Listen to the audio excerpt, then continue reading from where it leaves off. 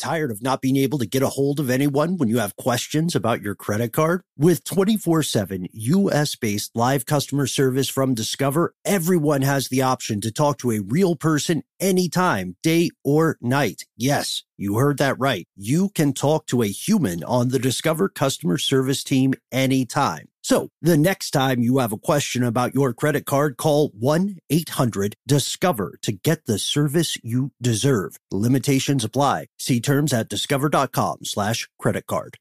What's up, this your boy Lil Duval, and check out my podcast, Conversations with Unc, on the Black Effect Podcast Network. Each and every Tuesday, Conversations with Unc podcast feature casuals and in-depth talk about ebbs and flows of life and the pursuit of happiness. Unlike my work on stage, I tap into a more serious and sensitive side to give life advice and simply offer words of encouragement, yet remind folks to never forget to laugh. Every Tuesday, listen to Conversations with Unc, hosted by Lil Duval on the Black Effect Podcast Network, iHeartRadio app, or wherever you get your podcasts. Presented by AT&T. Connecting changes everything.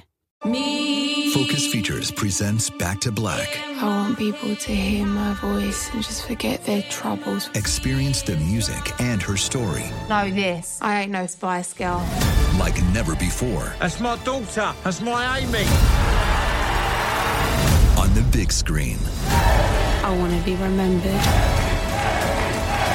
for just being me. Amy Winehouse, Back to Black, directed by Sam Taylor Johnson. Rated R, under 17, not a minute without parent. Only in theaters May 17th. Hey everyone, quick note before we dive in.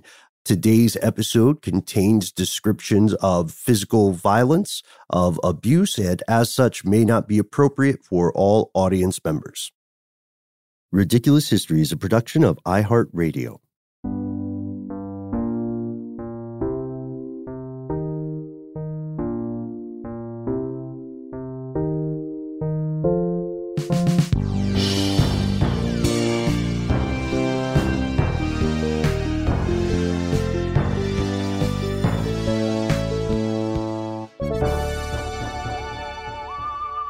Welcome back to the show, Ridiculous Historians. Thank you, as always, so much for tuning in. Shout out to our one and only super producer, Mr. Max Williams. Woo. Give him a hand. Give him two. Give him three. You know. They give him another woo? Give him another woo. Yeah. Woo. He is.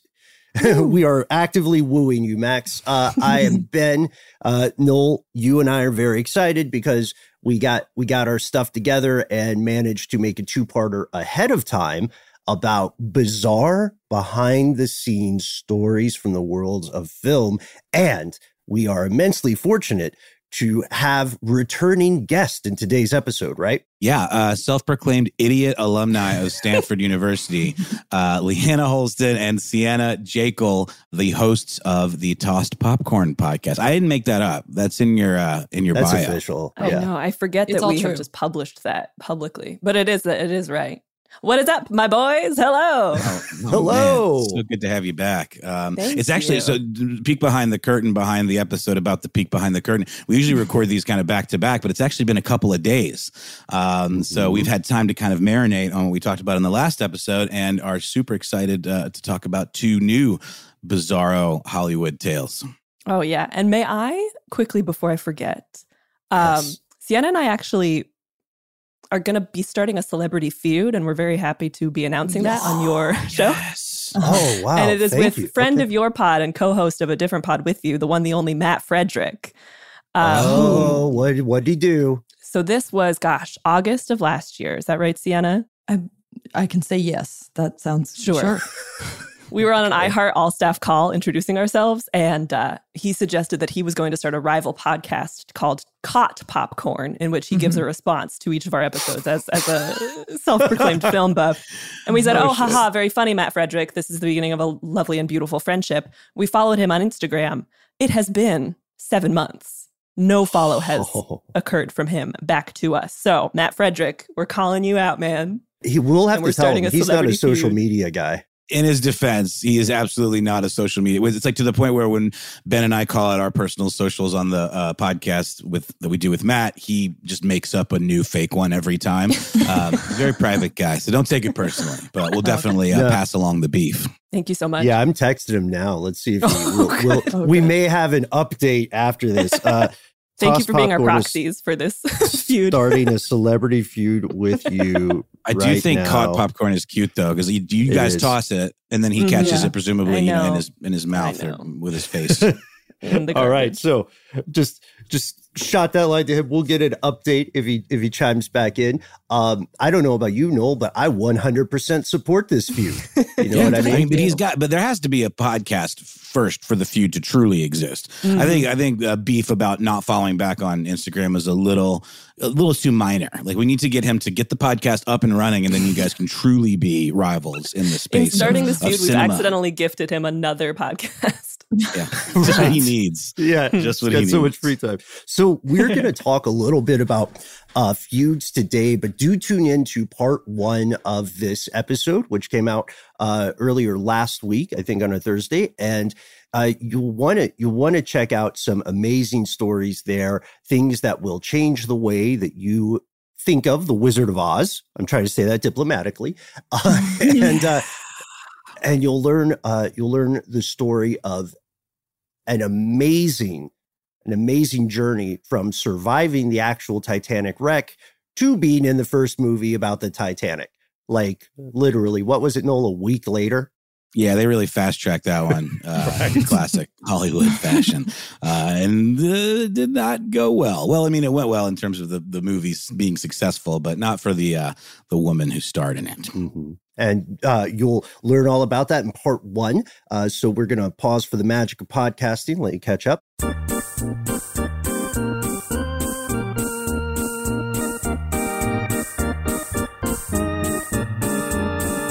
Perfect. All right, you're caught up. So we're diving back in. We're so glad that you're here with us today, folks. I was also quite excited about this first story we're going to explore. Sienna, you have dug up some fascinating and maybe not entirely wholesome things about the legendary comedic actor, Charlie Chaplin. Correct. Speaking of women being screwed over from the last podcast, it's coming up again. Yes. Oh, from the last podcast. Yeah. I thought you were leaning into the beef. I don't think we were specific. Okay. Oh, no. Okay. No, that too. Like, oh, my God. Oh, wow. Start this feud for women's rights. Let us fight Matt, please. Got a mean left hook. I'd be careful. But I mean, Charlie Chaplin, I mean, I've mentioned before, I think when we weren't recording, that I have a pretty big blind spot in my film knowledge around Charlie Chaplin movies. I don't know that I've seen a single one ever all the way through. I've just seen like little clips, of him like puttering around like a, wind up toy. Yeah. City Lights was one of the movies on the list, and I really enjoyed it. I enjoyed the silent movie acting. And after this research, I feel differently about Charlie Chaplin. Aw. This is funny because the structure of our show, normally I am the one who does the historical context segment. So I'll come into the podcast being like, I don't know about this movie. And Sienna's usually like, it was so silly and fun. It was so fun. And now it's so fun to have this sort of switched. Yeah. Now I get why you weren't a big fan, because he's another Hollywood boy. Yes, so I was originally actually going to talk about City Lights. I was going to talk about the scene that took him 342 takes to get perfectly. But actually, in researching Charlie Chaplin, I instead am going to talk about his 1927 divorce from his teenage wife, Lita Grey. Oh, no. Teenage? Yes. Red flag. It is juicy. Yes. Red flags. A lot of red flags about Charlie Chaplin. Are you ready to hear about it? I'm braced. Yeah, wait, hang on. Let me sip some coffee. Sure. Okay, I'm braced. Charlie Chaplin, as we know, Sir Charles Spencer Chaplin is the name he was born with. First name Sir. He was born in 1889 in London. And honestly, the year he was born is going to be the part that's most important to this. But just so you know, he was an extremely famous and successful silent filmmaker, silent film actor. He was famous for his character, the Little Tramp. And of course, he ended up coming to the United States and making lots of movies here. And while he was here, he met a young woman named Lita Grey. So actually, when they met, she was 6 years old, which Oh, Just a rough Isn't that start called to things. vetting? Yeah. grooming. Grooming, that's the word. Excuse me. Yikes. My stars. No, they just happened to meet at that time, but it's just sort of like an eerie beginning to this story that they ended up getting married. Yeah. They met briefly at a restaurant. So Lita Grey is from Hollywood, born in 1908. She met Chaplin briefly at a restaurant when she was 6 years old. And then when she was 12 years old, he was casting the movie The Kid, ironically called The Kid, which she was not the kid. She was cast at that time as the role of flirting angel. No. Which is as bad as it sounds. I actually watched a little bit, and it is. Oh no! It was just a different time. But as we will find, this was also bad then too. Fun fact about the movie The Kid: that actually the child actor who did play the so-called The Kid went on to be the child actor who sued his parents and got legal protections for child actors in general in California. Oh, wow. With the Hey, California shouts out to Child that kid. Actors Bill. Yeah. So anyway, The Kid was bad for child actors all around. Moving on. After that, Chaplin and Grey met again when he was testing actresses for the upcoming movie The Gold Rush, which ended up coming out in 1925. He was looking for a brunette lead actress, so Lita Grey went out for the role. Side note, fun fact, to insert some fun stuff into this disturbing story. Thank you. The Gold Rush is the film in which Charlie Chaplin cooks and eats his shoe. That's funny. That's a funny bit. I bet audiences loved that. Mm-hmm. I watched it and it was indeed funny. Unfortunately, at this time, so during casting, Chaplin and Grey begin an affair. At this time, she is 15 years old. Believe it or not, that was also bad at the time because shortly after their affair begins, she becomes pregnant. Oh, God. And they have to get married because he would be arrested. A little more on that, but first I'll say something interesting is that Lita Grey was originally cast as the lead in The Gold Rush, but after she started showing her pregnancy, he removed her from the film and replaced her with Georgia Hale, who ended up playing the So lead actively in this film. like covering it up essentially, right? Yes, already covering it up. But they had already started shooting, and as I said, I was originally going to talk about another thing where they did a million takes to get this one scene. I just don't understand how films used to work in the past because it seems like film would have been expensive and hard to take. But Chaplin, in many of these stories that I've been reading about him, he just is really willy-nilly with the film here. I wonder if it was just because he was at such a high level, kind of like as a star, that they, would afford him kind of that in the budget. Yeah. Like, we know if we get Charlie Chaplin, we got to have like canisters and canisters of film, like for days. Exactly. He really just went through it. So anyway, they shot a lot of it, ended up cutting that and putting a whole new actress in. I don't know also how he covered that up at the time, but anyway, so she becomes pregnant. The reason they get married is because they had to at the time, so he wouldn't be arrested. But he offered to pay for an abortion for her. She said no. Her family was so mad, understandably. Grey's mom threatened to turn him into the police if he didn't marry her. Other sources said that his family threatened to either ruin his career or kill him if he didn't marry her. Wow. And she also says that it also is said that a family member took his shotgun off the wall and marched to Chaplin's mansion and said, "You got to marry my relative." I don't know what family member. Literal shotgun wedding. That's Oh my God. Exactly. Sienna, can I ask you a question? Please. Which is, why does him marrying her make it all better? Like, what about I was the going to ask about the age of it? consent too, like, because I mean, it's this was a long time ago, and it ranges from 14 to 18 historically. But I just wonder, what the actual law was, and yeah. I should have that information, and I don't have the answer. Is that something I should look up right now? I mean, it doesn't matter. I think it probably plays in some respect. I mean, like, because the affair maybe wasn't as big a deal as the pregnancy at the time. And then that's when maybe the law comes into play where it's like, oh, you have to marry this person. Because, I mean, those things were definitely a little more strict back then. Even like having a baby out of wedlock was a huge deal. Right. Oh, right. yeah. And it could ruin the life of the child, right, in society at the time. So, yeah, I can totally see some like moral or blue laws being around that, like circling around that. And I think just as importantly, the fact that he is a world-class celebrity and the fact that there's enormous social pressure on women in general in American society.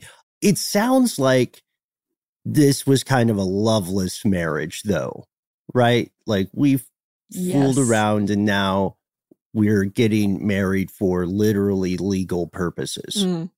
Exactly. He definitely did not want to marry her, nor she him, it sounds like. Great question, because we're about to get to the fun part, believe it or not, of this story. This is all... Is it okay if I jump in real quick? I actually have some age consent numbers for us. Oh, yes. Oh, nice. Max with the facts.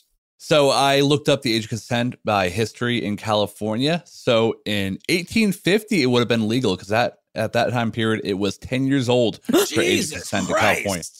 10 like human years? But oddly enough, if the woman was the younger party, so if the male was 9 and the woman was 10, it was legal. I mean, correction, was if the woman was 9 and the man was 8, it was legal. But vice if versa. The woman was, yeah. Wow. But in 1897, it became 16, and by 1913, it was moved up to 18. So yeah, this is very illegal by this point. Wow. Oh, buddy. Oh my. Okay. Where's that good news? Yeah, coming in. Fun part, please. Wow. The bar is so low, though. I'm like, oh my gosh, that's so much higher than 10. Like, I know, yeah. 16 is amazing. That's so good. Okay, the reason the fun stuff is coming is because we're going to get to the divorce. Tired of not being able to get a hold of anyone when you have questions about your credit card? With 24/7 U.S.-based live customer service from Discover, everyone has the option to talk to a real person anytime, day or night. Yes, you heard that right. You can talk to a human on the Discover customer service team anytime. So the next time you have a question about your credit card, call 1-800-DISCOVER to get the service you deserve. Limitations apply. See terms at discover.com/credit card. Snag a Job is where America goes to hire, with the deepest talent pool in hourly hiring. With access to over 6 million active hourly workers, Snag a Job is the all-in-one solution for hiring high-quality employees who can cover all your needs. On demand, temp to hire, part-time or full-time. You name the position. Warehouse worker, retail associate, grocery store clerk, fitness trainer, baker, stylist, bellhop, podcast producer. Yeah, Snag a Job's got a worker for that. With our easy-to-use platform, you're able to seamlessly post and fill available positions quickly with a dedicated customer support team to provide all the help you need along the way. Kind of nice knowing you have a talent pool like that in your own backyard, right? Snag a Job is the partner you need to keep your business running smoothly. So visit snagajob.com or text snag to 242424 to talk to an expert. Snagajob.com, where America goes to hire. This episode of Ridiculous History is brought to you by Mint Mobile. You know, Ben, I got to say, one of the best parts about spring cleaning is that post-clean clarity you get where you're like, man, how have I been living like this? What's wrong with me? You're right, Noel. It's kind of like when you find out you've been paying a fortune for wireless when Mint Mobile has phone plans for $15 a month when you purchase a 3-month plan. It's time to switch to Mint Mobile and get unlimited talk, text, and data for $15 a month. To get this new customer offer and your new 3-month unlimited wireless plan for just $15 a month, go to mintmobile.com/ridiculous. That's mintmobile.com/ridiculous. Cut your wireless bill to $15 a month at mintmobile.com/ridiculous. $45 upfront payment required, equivalent to $15 a month. New customers on first 3-month plan only. Speed slower above 40 gigabytes on unlimited plan. Additional taxes, fees, and restrictions apply. See Mint Mobile for details. Such a bummer that Lita was groomed. I mean, bummer. Sure. But she holds her own once the divorce comes around. Okay, so Ben, you're so right. The marriage was bad vibes. They didn't enjoy each other. They had different interests. Mainly, he, liked to be making movies, and she wanted to learn to drive, I assume. And then he spent his time just pouring himself into the Gold Rush, the movie The Gold Rush, and the movie The Circus. In this time, so they were married in 1924. Oh, I apologize. I forgot to mention they were married in Mexico to quote unquote avoid scandal. Okay. So okay. Obviously, like we've all done that. They didn't want it to be a big public thing. So they're married in 1924. They were married from 1924 to 1927. And during this 3 years, they had 2 sons, and they didn't like each other, like you said. Imagine those wedding vows. Just gorgeous. Yeah. That's a more of a I guess than an I do. Yeah. Right? Yeah. I have to. Exactly. Also, to be clear, when they got married, Chaplin was 35 and Lita was 16. So, yikes. Still, that's... So, goodness. I'm making a Marge Simpson noise. Sorry. No, please. Marge is the only way to get through this portion of the story. All right. 1927 rolls around, and they are ready to be done with this. Charade. This charade. Yes. Yes. They begin divorcing in 1927. First weird fun fact about this is that Charlie Chaplin and Lita Gray's divorce papers were found in an abandoned bank in Los Angeles in what I believe was 2015. Oh, we just all just heard of it. I wonder what some collector paid for those. That's pretty wild. I also love the concept of an abandoned bank. Yes. We're coming. We got to go. Leave the Chaplin papers. It's like a dead mall, but less interesting. We've got to take all the valuables. What about the Chaplin papers? There's no time. Yeah. Turns out banks are pretty austere and sad when there's nobody in them and they're all aged and decrepit. Yeah, I guess so. So no one knew about this. No one knew about the actual papers, right? Yes. The actual 50 pages of divorce paperwork. But this was like a scandal, right? Like the public surely was aware that something was not on the up and up. Correct. So later they found out more details in the divorce papers. I think it was more of a fun fact and collector excitement when they found those. But yes, the public very much knew about the divorce. It was a big deal in the press. So this was a 9-month divorce battle. And the press was talking about it the whole time. Also, divorce not smiled upon at the time. So it was bad for his movies. There were a lot of calls for Chaplin to pull his movies at the time, which were The Gold Rush and The Circus. And I saw this one place. Apparently,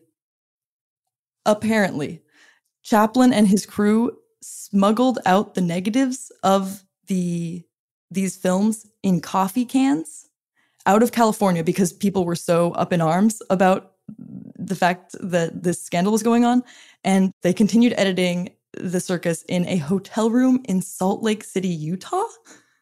Mm-hmm. I mean, that's crazy. The editing machines they had to have been using at the time must have been enormous. How do they even move those and get them into a hotel room without anybody noticing? Oh, that is such a vibe. As someone who has edited something in a hotel in Utah, I really resonate with that so much. Oh, you really have. Look at you, Rihanna, just like Charlie Chaplin. No. Oh, no. No, I'm walking it back. I've never been to Utah. I don't know anything about it. I mean, it makes sense. The heat gets too intense socially, and we know that the guy has the backing of studios that have enormous amounts of funding and resources to pull. And this is, it's weird. It's kind of a same as it ever was situation because we're seeing a celebrity try to get out of the headlines for a while, right? To stay low and then to come back. And if it was a celebrity scandal like nowadays, the best way to return is to divert the conversation, move the Overton window and have everybody talk about, your next film or something like that. So maybe that's why they're holed up in Salt Lake. So people can say, hey, remember that guy with the scandal? His movie's awesome. You should pay to see it. Maybe also to avoid like people literally coming with pitchforks to burn the negatives, Yeah. Give us those Also, I just negatives. want to jump back in. She was like, 19 when this is happening, right? Yeah. She would I guess at this point. 16. They were married for 3 years. Oh, man. Also, I have a question. I get that the public was upset about the divorce of it all, but were they, like, who were they most mad at? Were they mad at Chaplin for getting a divorce or right? Like, usually, or for marrying woman a would have been child? like well, I mean, I don't know, like in the press at the time, Right. typically in those kind of scandals, the woman would have gotten the brunt of the like negative press, it would seem. Yeah. But it seems like it was definitely falling on Chaplin if he was being pressured to pull his films. No, that's interesting. Yeah, I mean, he was just such a big name at the time that I think they were so excited to have something to jump on. And the divorce itself was the problem. I didn't see as much about the age being a problem. Yeah. But I'd have to look into it more. So, yes, bringing up this concept of reputation and how much this affects the studios and the production houses more than just the people involved. One of the things that Lita threatened to do was to publicly name the 5 women that her husband, Charlie Chaplin, had affairs with during the course of their marriage. So, a philanderer. Yeah, oh, no. and those we can assume would be women in the industry as well. So that would have been real bad for a lot of people and a lot of places that want to make money. So this is now getting into how Lita ended up getting the settlement she got, which we'll get to in just a moment. But so that was one thing she threatened to do. Also, what they found in these papers that they found in the abandoned Los Angeles bank, which I just can't get over. That's just so weird. How many banks are abandoned around here? Run. One of the things they found was she told the court that she was forced to do, quote, revolting sex acts that were illegal in California in the 1920s. And I'm sure that there were plenty of, it had to be awful being married to Charlie Chaplin. I mean, we haven't even talked about how he was just a staunch perfectionist as a filmmaker, and I'm sure just a hellion to be married to. I can only imagine. These Plus he kept tripping over powerful stuff. geniuses. Yeah, and he was so clumsy. And his pants were so big. And those shoes. Always twirling that Just so many cane damn every time hats. you go to the kitchen, knocking things over. What a They had Mary an guy. unbroken dish. Red flags. Red flags, Lita. That's why he was filming in black and white, so you couldn't see all those red flags. Hey. I'll be Nice. here all episode, Very guys. good. That's great. Tip your producers. So revolting sex act. I mean, that sounds Yes. like sodomy law type stuff, Right, right? it would have to be, right? So I'm sure it was all awful. So I want to put that out there before I laugh. Because the main thing is he asked her to do a threesome is one of the things. Oh. And with another woman. But what makes me laugh about this is that because Charlie Chaplin asked her to have a threesome, Lita Gray ended up receiving the largest divorce settlement in the world. Oh my god! Hey, okay, all right. That's the silver lining. It's Yeah, I knew queen. that he had to pay her for the 2 surviving children, but I didn't know about Yes. the settlement. What are we talking about? That's the thing. It was the settlement. I'm going to talk about what was the settlement plus the trusts for the children. So it just ended up the final sum is just a hilarious amount of money. Oh, wow. And it was the largest divorce settlement in United States history. A lot of places said the world, but that just seems so ridiculous that, again, I would triple check that. But, but it was said in many a source. She ended up with the money for her children and her own settlement, ended up coming out of the divorce with $825,000 in 1927 money. So if you want to do your inflation calculations. We got to boop that one. All right. Drum rolling some boops, please. Here we go. So $825,000 in 1927, late 1920s, is worth over $13 million today. $13,219,060.34. Pretty good. Oh my gosh. He got. So this woman is like, I'm not doing a threesome with you. Give me $13 million. Yeah, do you think he even got the threesome? Is there any? I mean, I'm not. Do you think he at least got the threesome? I'm not rooting for him in this respect. I'm just wondering. Is that Sadly, clear? yeah. Did she deny participating in this and just say that he was like trying to coerce her or something? That's a good question, because in retrospect, I thought I saw that she had done it, but I also saw that she said no. So again, I'm so sorry. We'll have to triple check. I do believe that she said no to it, but she talked about being coerced into things. Mm-hmm. So it could have been that, but I'm sure just being a 16-year-old married to 35-year-old Charlie Chaplin, she was forced and into that wouldn't many have things. been the only despicable act, right? She was referring to kind of a whole blanket, completely, and umbrella, of inexplicable. The initial getting her disgusting pregnant acts. at 15? Yeah, and she did talk about that Good. too, actually. That was a big part of it, was even at the time. This is what I mean about even at the time it was bad. She was like, he groomed me as a 15-year-old. He knew me since I was 6, and then, it worked with me since I was 12. So this is where I'm just so grateful that we have like more rights now, so that if you hook up with somebody once, you don't then have to marry them and have a very long drawn out divorce in the public eye. Thank God. Yeah. Because I think we've all had a few unlucky gambles with love. Yeah. But there's something else that stands out here, Sienna, which is that even if, and we don't have to harp on it too much, but even if some kind of threesome occurred, I think it would be highly unlikely that she would have mentioned that or confirmed it in a public sphere because of the rampant misogyny at the time. And then also, this is an abusive relationship, clearly. So a lot of the stuff that's happening is about control rather than what he is or is not into. So, I mean, if you think about it, this is one of the most famous movie stars in the world at this time. I think he could just find like 2 fans. If that was the important part of the sexual experience, he could just find 2 random people.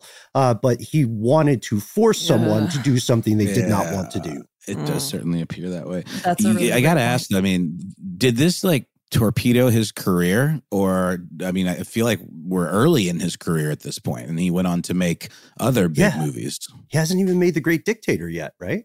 Correct. Yeah. No, he moved on to both those movies that he was making during their marriage came out, and they did great.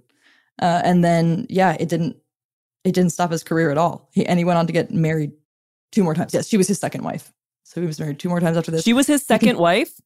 Yeah. Forgot to mention. Oh my God. His first wife is just tossing popcorn while she reads the news. Huh? Hey. But his career, no. I mean, he went on to keep doing great things.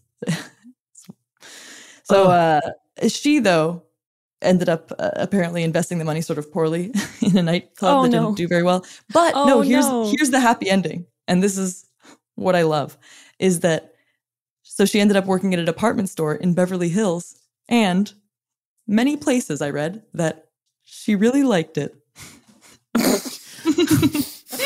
Wow. Okay. Well, she liked working in a shopping environment. Oh, thank God. She got to work I mean, in it takes retail. a certain type, right? Like I'm sure, especially in some of those really high-end boutique-y type spots, that's a certain set of skills, to be there every day and dealing with the public, So yeah, I'm sure she really did. Yeah, I read one of her obituaries, and I read an obituary about her sometime in the 90s when she passed, and it said that she was really good-natured about the way that any of the things that had happened in her life. And I don't know, it makes me feel better to know that she had a happy life beyond that. Or found, people move on and get through, but just after having just a horrible, horrible adolescence in the public eye. I'm sure she wanted something simpler, something less messy and, than the public eye. I mean, that makes perfect sense that she would go to something more like in the private sector and kind of just, do her thing. Yeah. Yep. And Charlie Chaplin went on to eat many more shoes. The end. Also, guys, I have another dark note I would like to throw in. Please. And it is about Charlie Chaplin's other wives. Oh, God. And more importantly, their ages.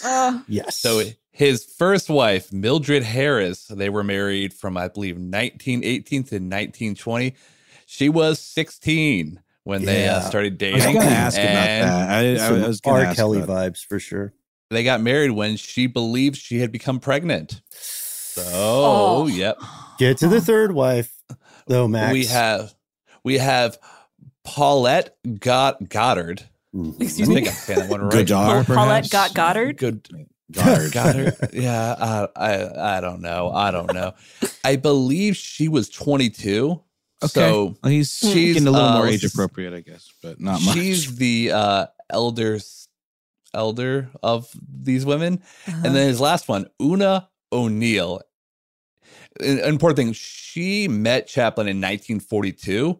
So at this point, he would have been, 53? Mm-hmm. She was born in 1925. So she would have been around 17, 18 years old. Man's got a pattern. No question about that. He's got Max a type. with the depressing facts. That's what I'm here for, guys. I've got a great segue for this. Yeah. Beautiful. By the way, here is a quote from someone we'll meet in just a moment about Charlie Chaplin. And this is what we call in podcasting a segue.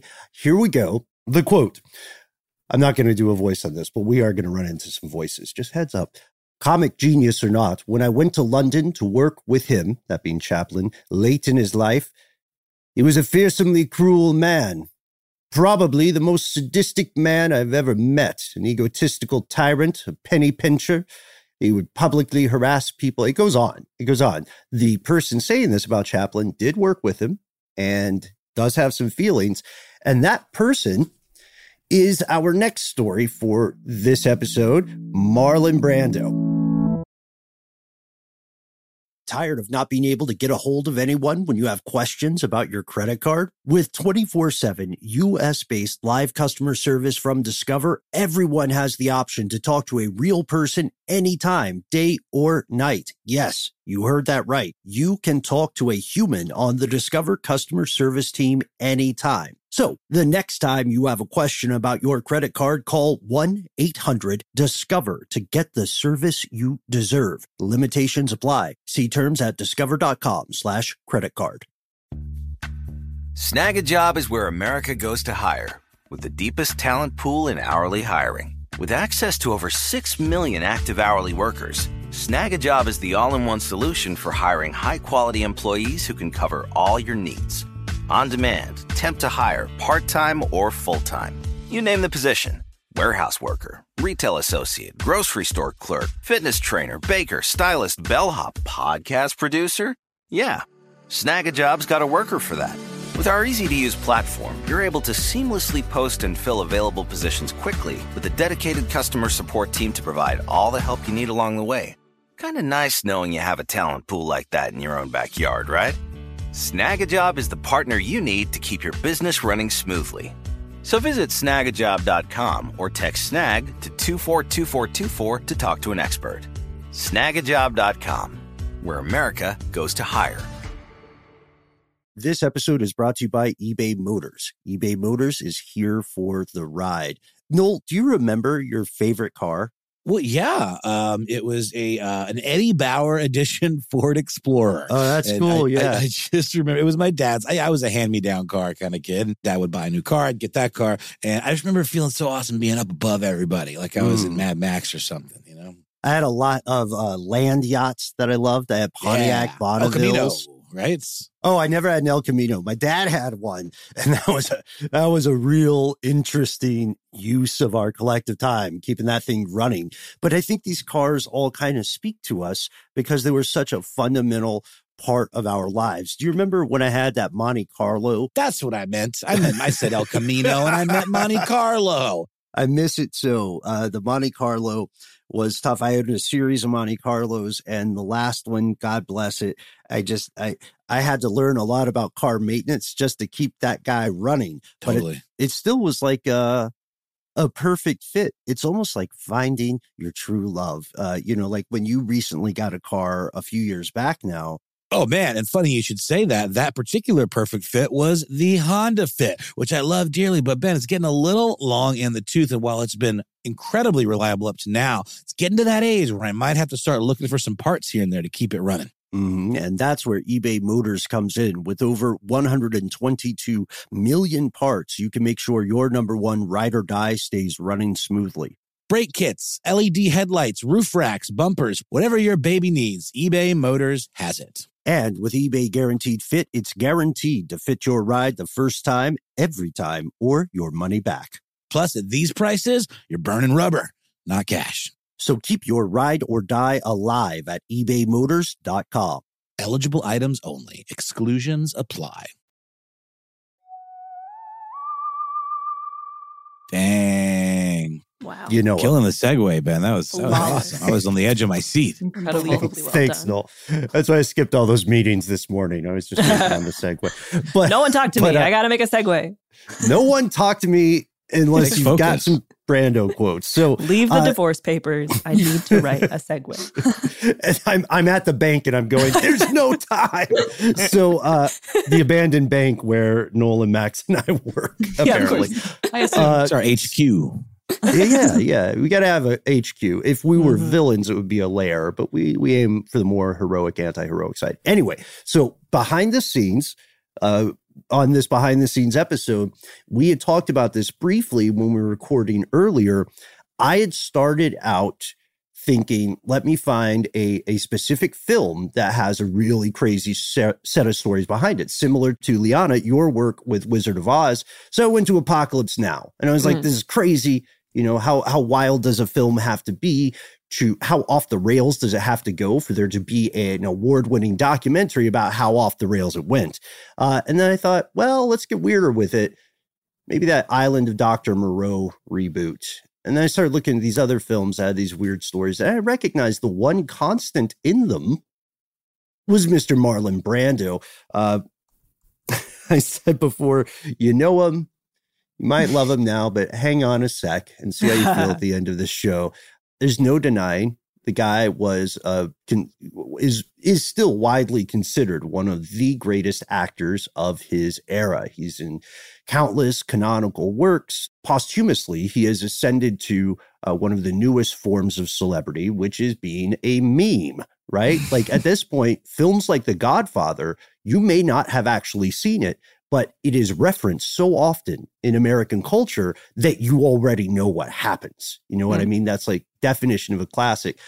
But what catches me about this guy is he was so weird. Disclaimer, there's a little bit of like, we're going to get into some more problematic things, which is why his complaints about Charlie Chaplin strike me as dubious and hilarious, and certainly not self-aware.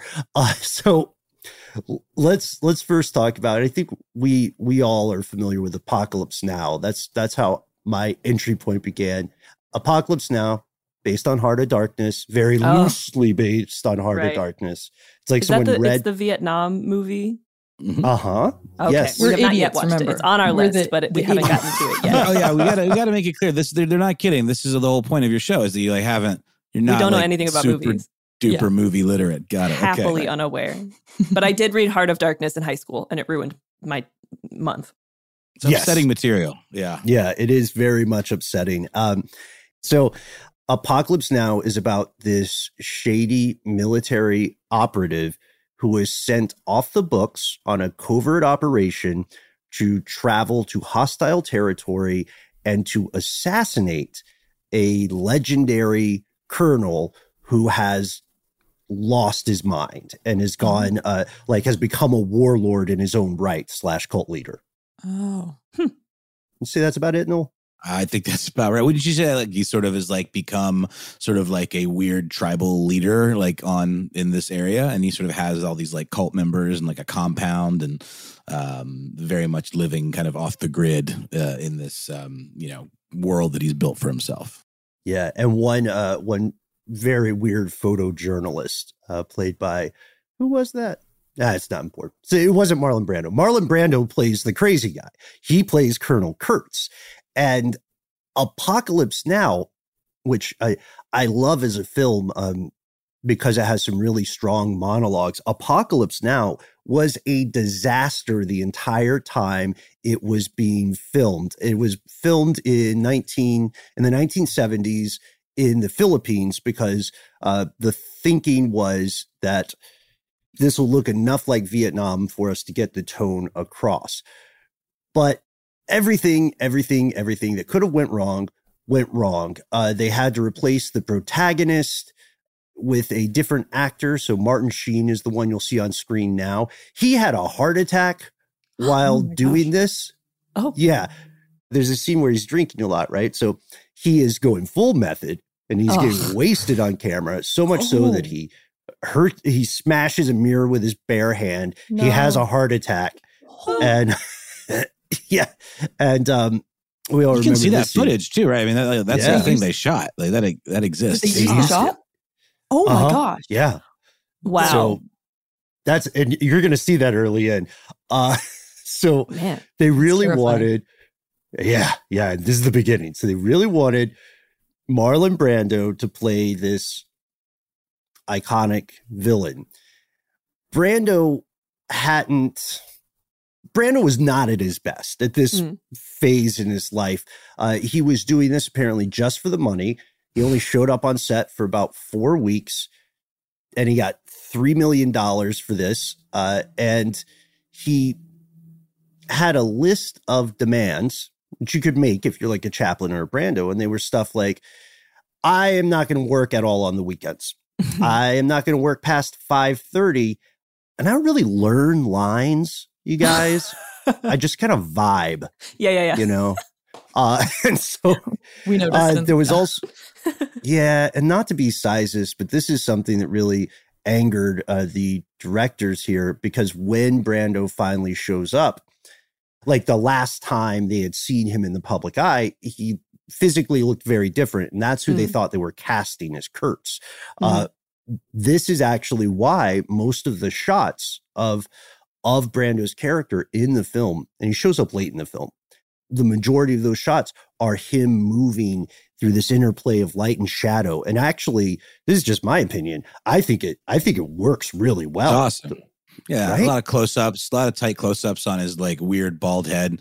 That monologue, what does he say? Like the horror. Yeah. Wow. Okay. Core high school memories getting unlocked.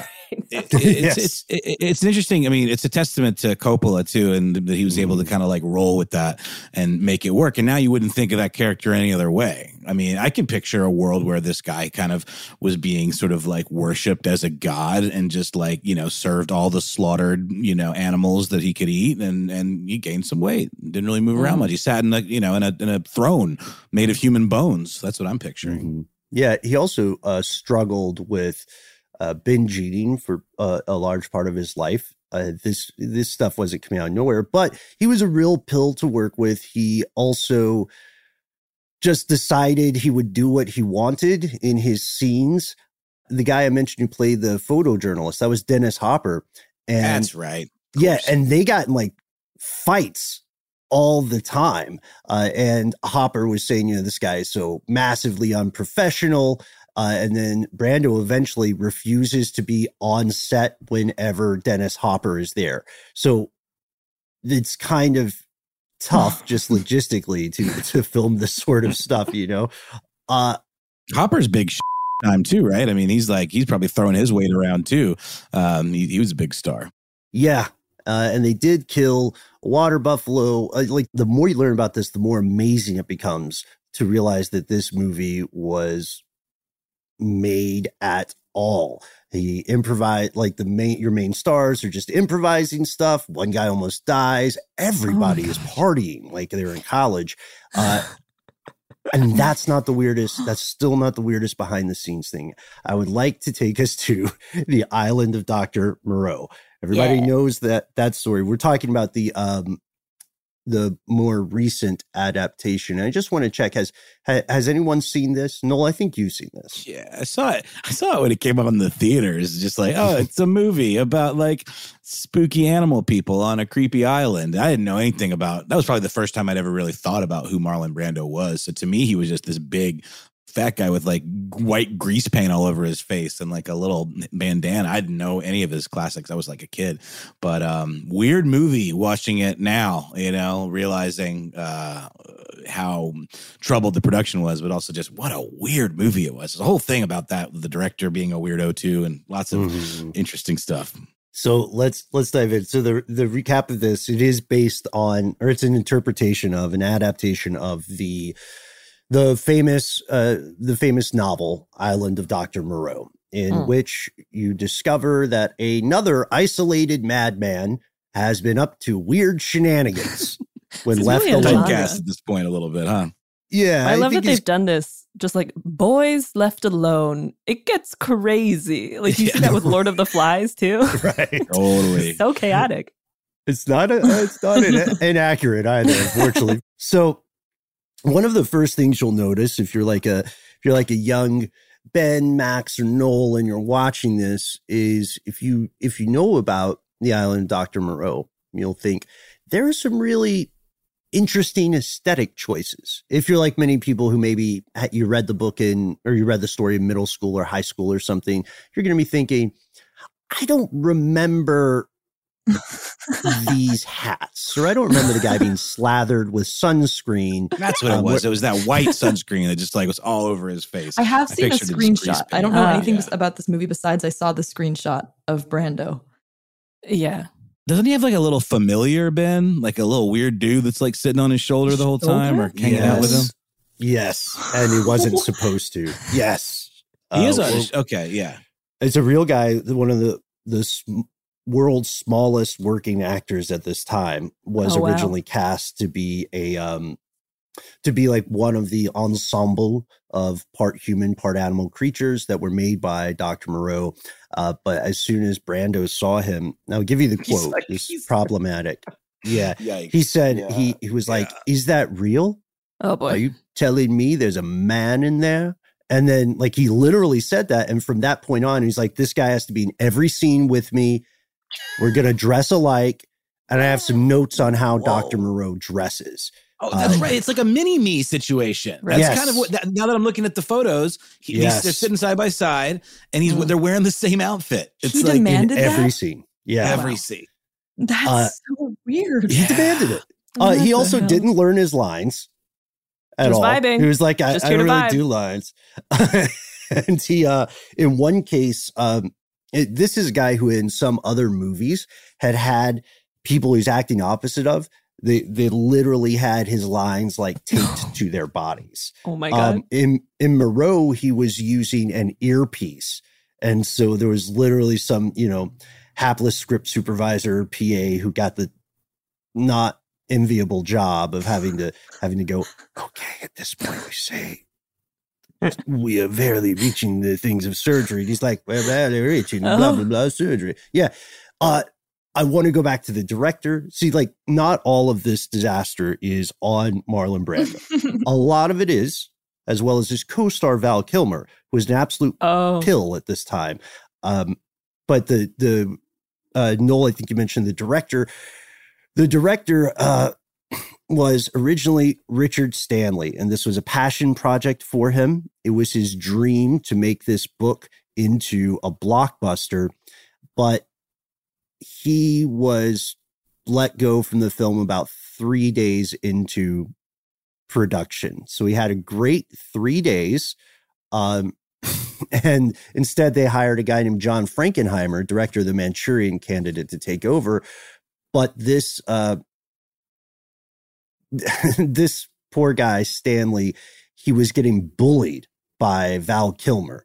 And like Val Kilmer would just alter dialogue. He would stand, if he wasn't in a scene, he would stand behind the director, chain smoking cigarettes and essentially talking trash about everything the director did, which is not typically the role of an actor. Let's say what a catcher does, to like psych out the pitcher. Right. Hey, bada. So this poor guy, Stanley, actually gets fired by fax. And which is like a text message. Cutting edge of the time. Brutal. Right. He got future fired. Yes. That's how apparently Phil Collins divorced one of his wives by fax. I always thought that was an interesting little detail about that guy. So there is something else you'll notice here. If we go back to Brando and the kind of mini-me thing that he demanded, every day before they would begin filming, Brando and Frankenheimer, the director who lasted, would meet up in the morning, and Brando would always have script changes that he was certain would make the film much, much better. And Frankenheimer had just had his spirit broken at some point, and he was like, okay, fine. That's when you see things like Brando saying, I need Dr. Moreau's entire face has to be covered in white makeup. And also, he needs to always be wearing a hat. And these hats are very different things. Sometimes they're like regular hats, like a sun hat you would see to provide a lot of shade over the shoulders. And then other times, they're things like an ice bucket. Like Marlon Brando was walking around on the set. He finds an ice bucket and he's like, now this is a hat. I have to say, though, I think it's an interesting choice. Like at the time, and if you're the director, I could see that being super annoying, but like, it does make the character seem more kind of insane and but also kind of like maybe this is what a real insane mad doctor would do. He would, he would like have phobias about the sun and stuff. And I think the shots with him and the smaller version of him are interesting. And he also famously did something like that on The Godfather, where I think it was his idea to stuff his mouth full of cotton and all that. Yes. So he kind of had a reputation for making these like wacky mavericky calls that end up working. This movie is not good, but he makes some interesting choices. Well, it's going into beyond good and evil territory, I think, after a certain threshold of weirdness. It just sort of is, it just kind of exists. But here's the rumor I heard, because I was trying to hunt this down. Apparently, there was a method to his method acting madness here. It came out that one of the reasons Brando wanted Moreau to always be wearing these hats is because there was going to be a reveal per Brando at some point in the end of the film. The big rat twist was would be controlling like him the whole time. That would have been so much cooler. Here's the idea, Liana. The idea was that you were going to find out that Dr. Moreau had been doing self-experimentation and he himself was part dolphin. No. Because it's like a blowhole in the head situation. It doesn't make sense. This is a thing that exists nowhere except in the mind of Marlon I thought you were going to Brando. say something so interesting, like he'd been doing brain surgery on himself. I mean, this was still interesting. Like brain surgery, something that would be eerie, not a blowhole. A blowhole.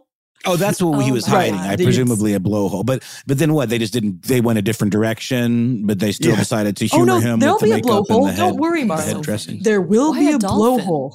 Yeah, right. Yeah. We'll get to that. Yeah, we got our best guys right on it. We'll put it in post. Yeah. Blowhole prosthetic technology has come a long way, Mr. Brando. But no, you're right. That was where Frankenheimer actually drew the line and said, okay, nobody talked to him about it until like the last day of shooting. And then everybody run like we did when we were in that bank. And, and we need a better impressionist than any of us, I think, on here to do the moment where Marlon Brando pitches this idea to the director. Like I can't do it. I couldn't possibly do it justice. But I want to hear. I want to be a fly on the wall for that moment, even if it's only like a recreation. Right. And also, I think this will help give us some context here.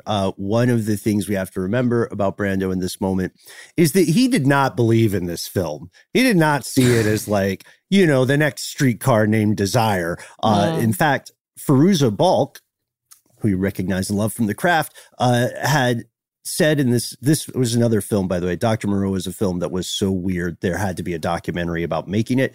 Yep. Fairuza Balk's in the documentary, and she says that once upon a time, she caught him on a good day, and she went to Brando and said, "Excuse me, Mr. Brando, I'm wondering how our characters should interact on screen or what your take is." And then he told her, "Darling, no one is going to watch the movie, so just relax and have a good time. Don't worry about it." And then went to find, another weird hat. Run along. Yeah, run along. It's funny. You did 2 movies that have productions so troubled that they have documentaries. There's one about Apocalypse Now too, called Hearts of Darkness: A Filmmaker's Apocalypse. It came out in '91. I have not seen it, but I've seen clips of it, and it's got there were all kinds of other problems on that shoot, weather and I think a lot of equipment got damaged, and really just horrible kind of trials of the damned kind of stuff. But that's apparently a very, very great documentary. Yeah, it is. It's worth the watch. I don't know if it's still on Netflix, but I would, of course, I would say for you all, if you haven't seen Apocalypse Now, watch Apocalypse Now first, and then maybe watch the documentary. Apocalypse Now is actually an excellent, classic, iconic film. The Island of Dr. Moreau just kind of is, like we said. Mm-hmm. Yeah, well, we were talking off mic or before about the Stanley who kind of had a nervous breakdown, and there's a document. This is all in the documentary. He was kind of stalking the set, from the woods, kind of creeping around, watching the new director. He was out of the public eye for a long time and came out with a Nicolas Cage movie a handful of years ago, also based on kind of macabre source material called The Color Out of Space, which I think is great. So I hope he continues making weird movies because he's obviously a real creative dude. Yeah, it's really awesome. And it's got we were talking about, it's kind of like the third act of Nicolas Cage's career. So he's doing a lot of cool stuff. He's doing Mandy. He did Pig, which I know you love, Noel. I loved it. I do want to say we talked a little bit about this off air before we began rolling today. I do feel we are ethically bound to say that despite the funny stuff about Brando, which will end with more funny stuff, so it's not an absolute slog, he was also a very problematic dude, and he did sexually assault someone on camera in a film, Last Tango in Paris. Yeah. No. Yeah, using a stick of butter, I believe. That's correct. Yeah. And the director knew it was going to happen and did not stop it. And it was like a setup almost for, the actor playing opposite him. Yes, that is correct. And no one got in trouble, which is weird. I say this all the time on different shows, but it astonishes me when you hear these stories about celebrities getting away with, and very well-to-do people, world leaders, getting away with all sorts of horrible, horrific things. And then I think I can't get out of a library fine. You know what I mean? This is like a world I don't understand. Anyway, so yes, he has done horrible things.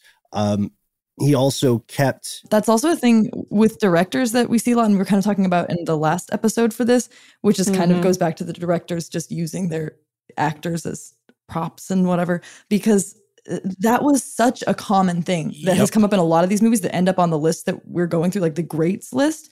A lot of times what the director did was not warn the actor, and that's how they got the amazing reaction that's so real. And that was totally just a common practice of directing for the longest time. I mean, I hope they're doing it less now, but it has just recently come out of fashion, is what it feels like. Yeah.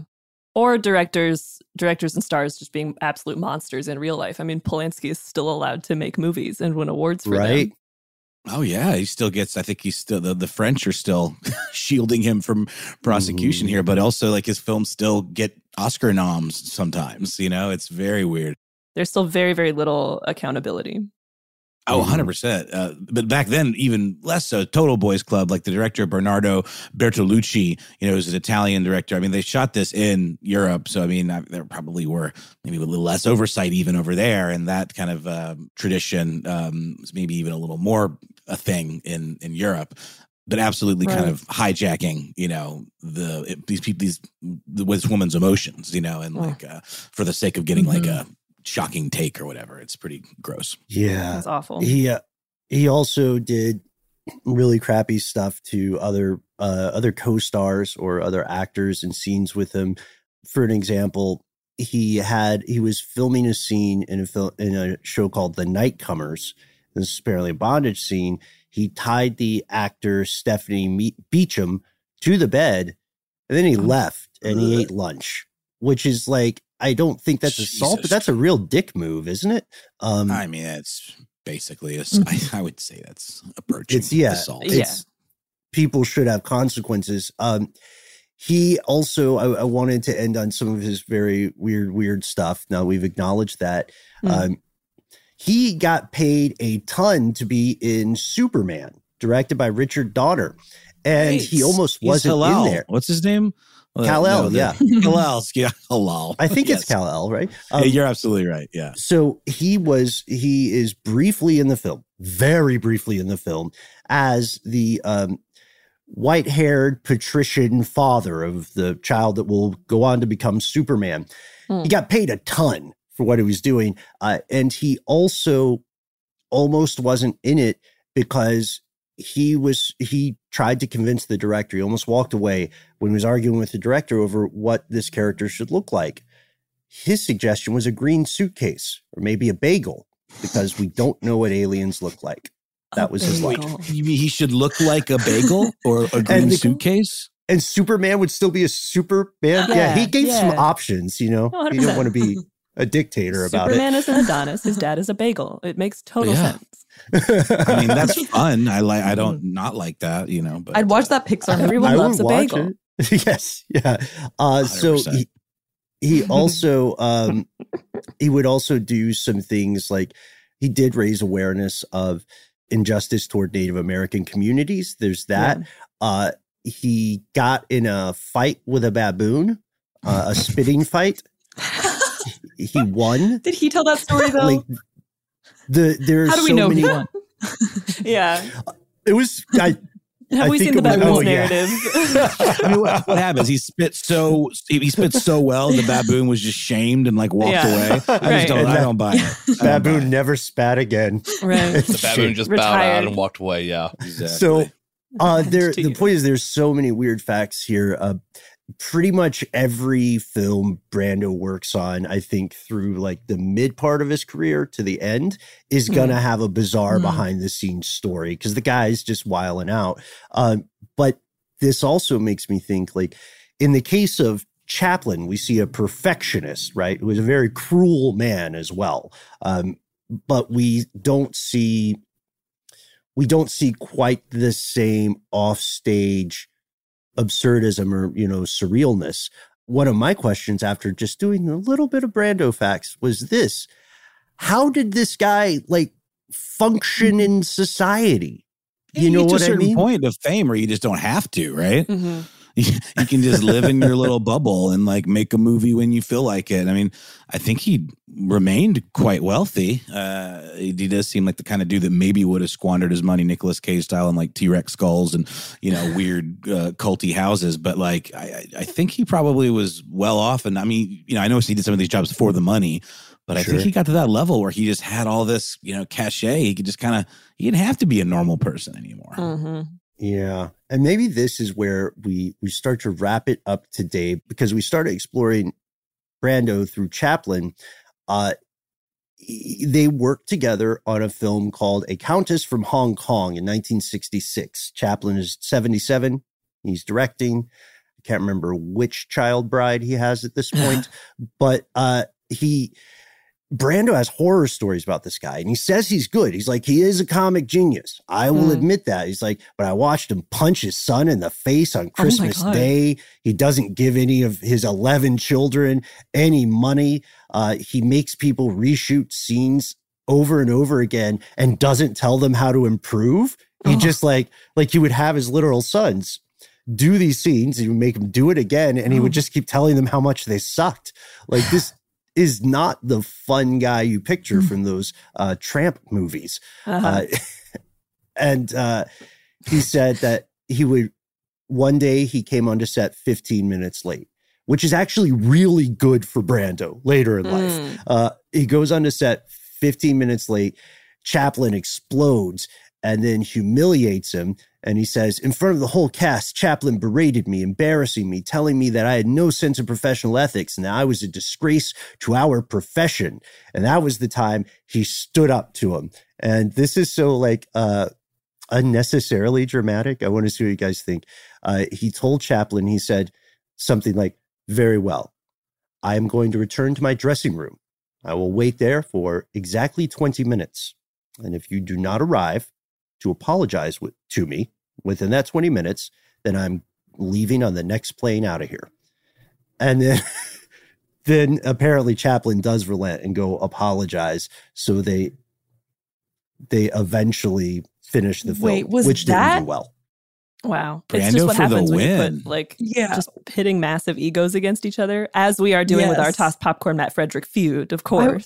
I was going to ask, was that the baboon spitting contest he was talking about? Hey. Hey. Yeah. Oh. I also have a little joke. I don't know if you can use this language-wise, but Chaplin may have played a little tramp, but in reality, he was a big dick.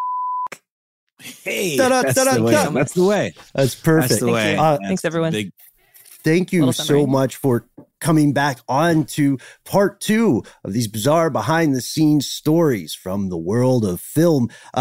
Liana, Sienna, it's been amazing. We do have a quick, can we get like a breaking news cue? Yes, we do have a quick update. All right. So we have heard back from your nemesis, Mr. Frederick. Oh, what? Okay. He says, I said, you once told them you were going to start a rival podcast called Caught Popcorn. Any remarks? And he said, this is correct. However, upon further consideration, I hereby bow to their show. I won't be making Caught Popcorn. At which point, Noel, not to volunteer all of us, but I said you and I could try to negotiate on his behalf. You know, like in Hamilton before the duel. We're here for. But what about the not follow back on social media? I think that's where the true beef began. The true slight, at least in this era. Mm-hmm. Well, we'll be talking to Matt on our other show actually in just a bit, so maybe we can bring it up there too. Yeah, spread it around, tell the whole podcast industry. We have started a celebrity. We're feuding.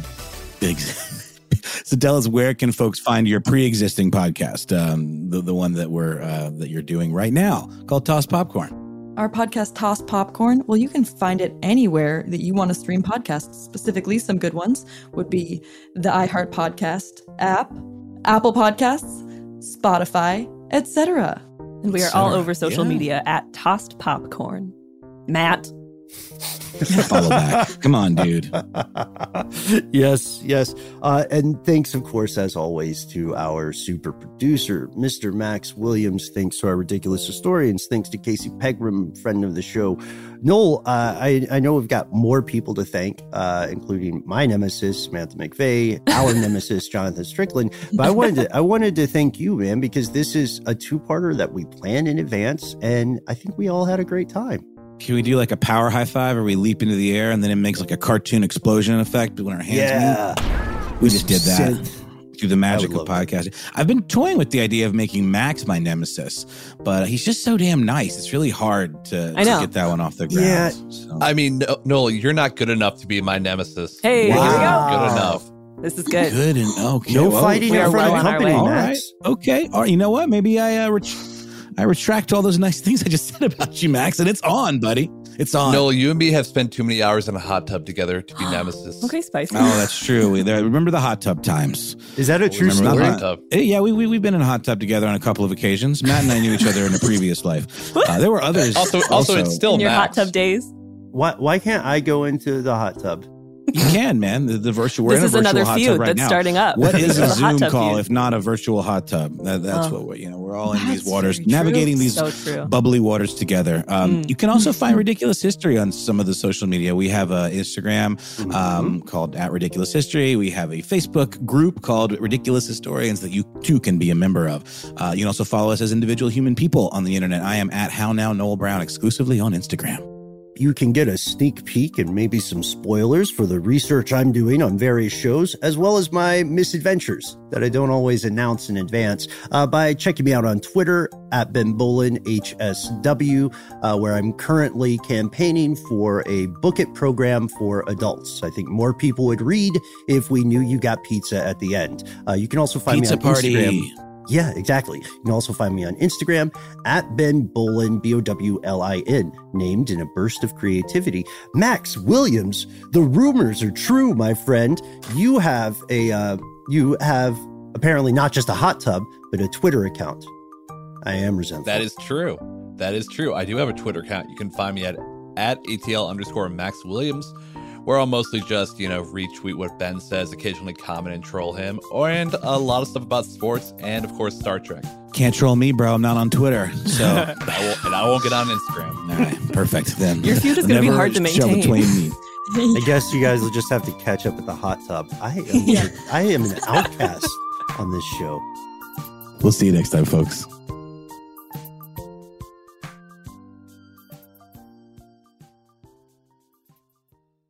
For more podcasts from iHeartRadio, visit the iHeartRadio app, Apple Podcasts, or wherever you listen to your favorite shows.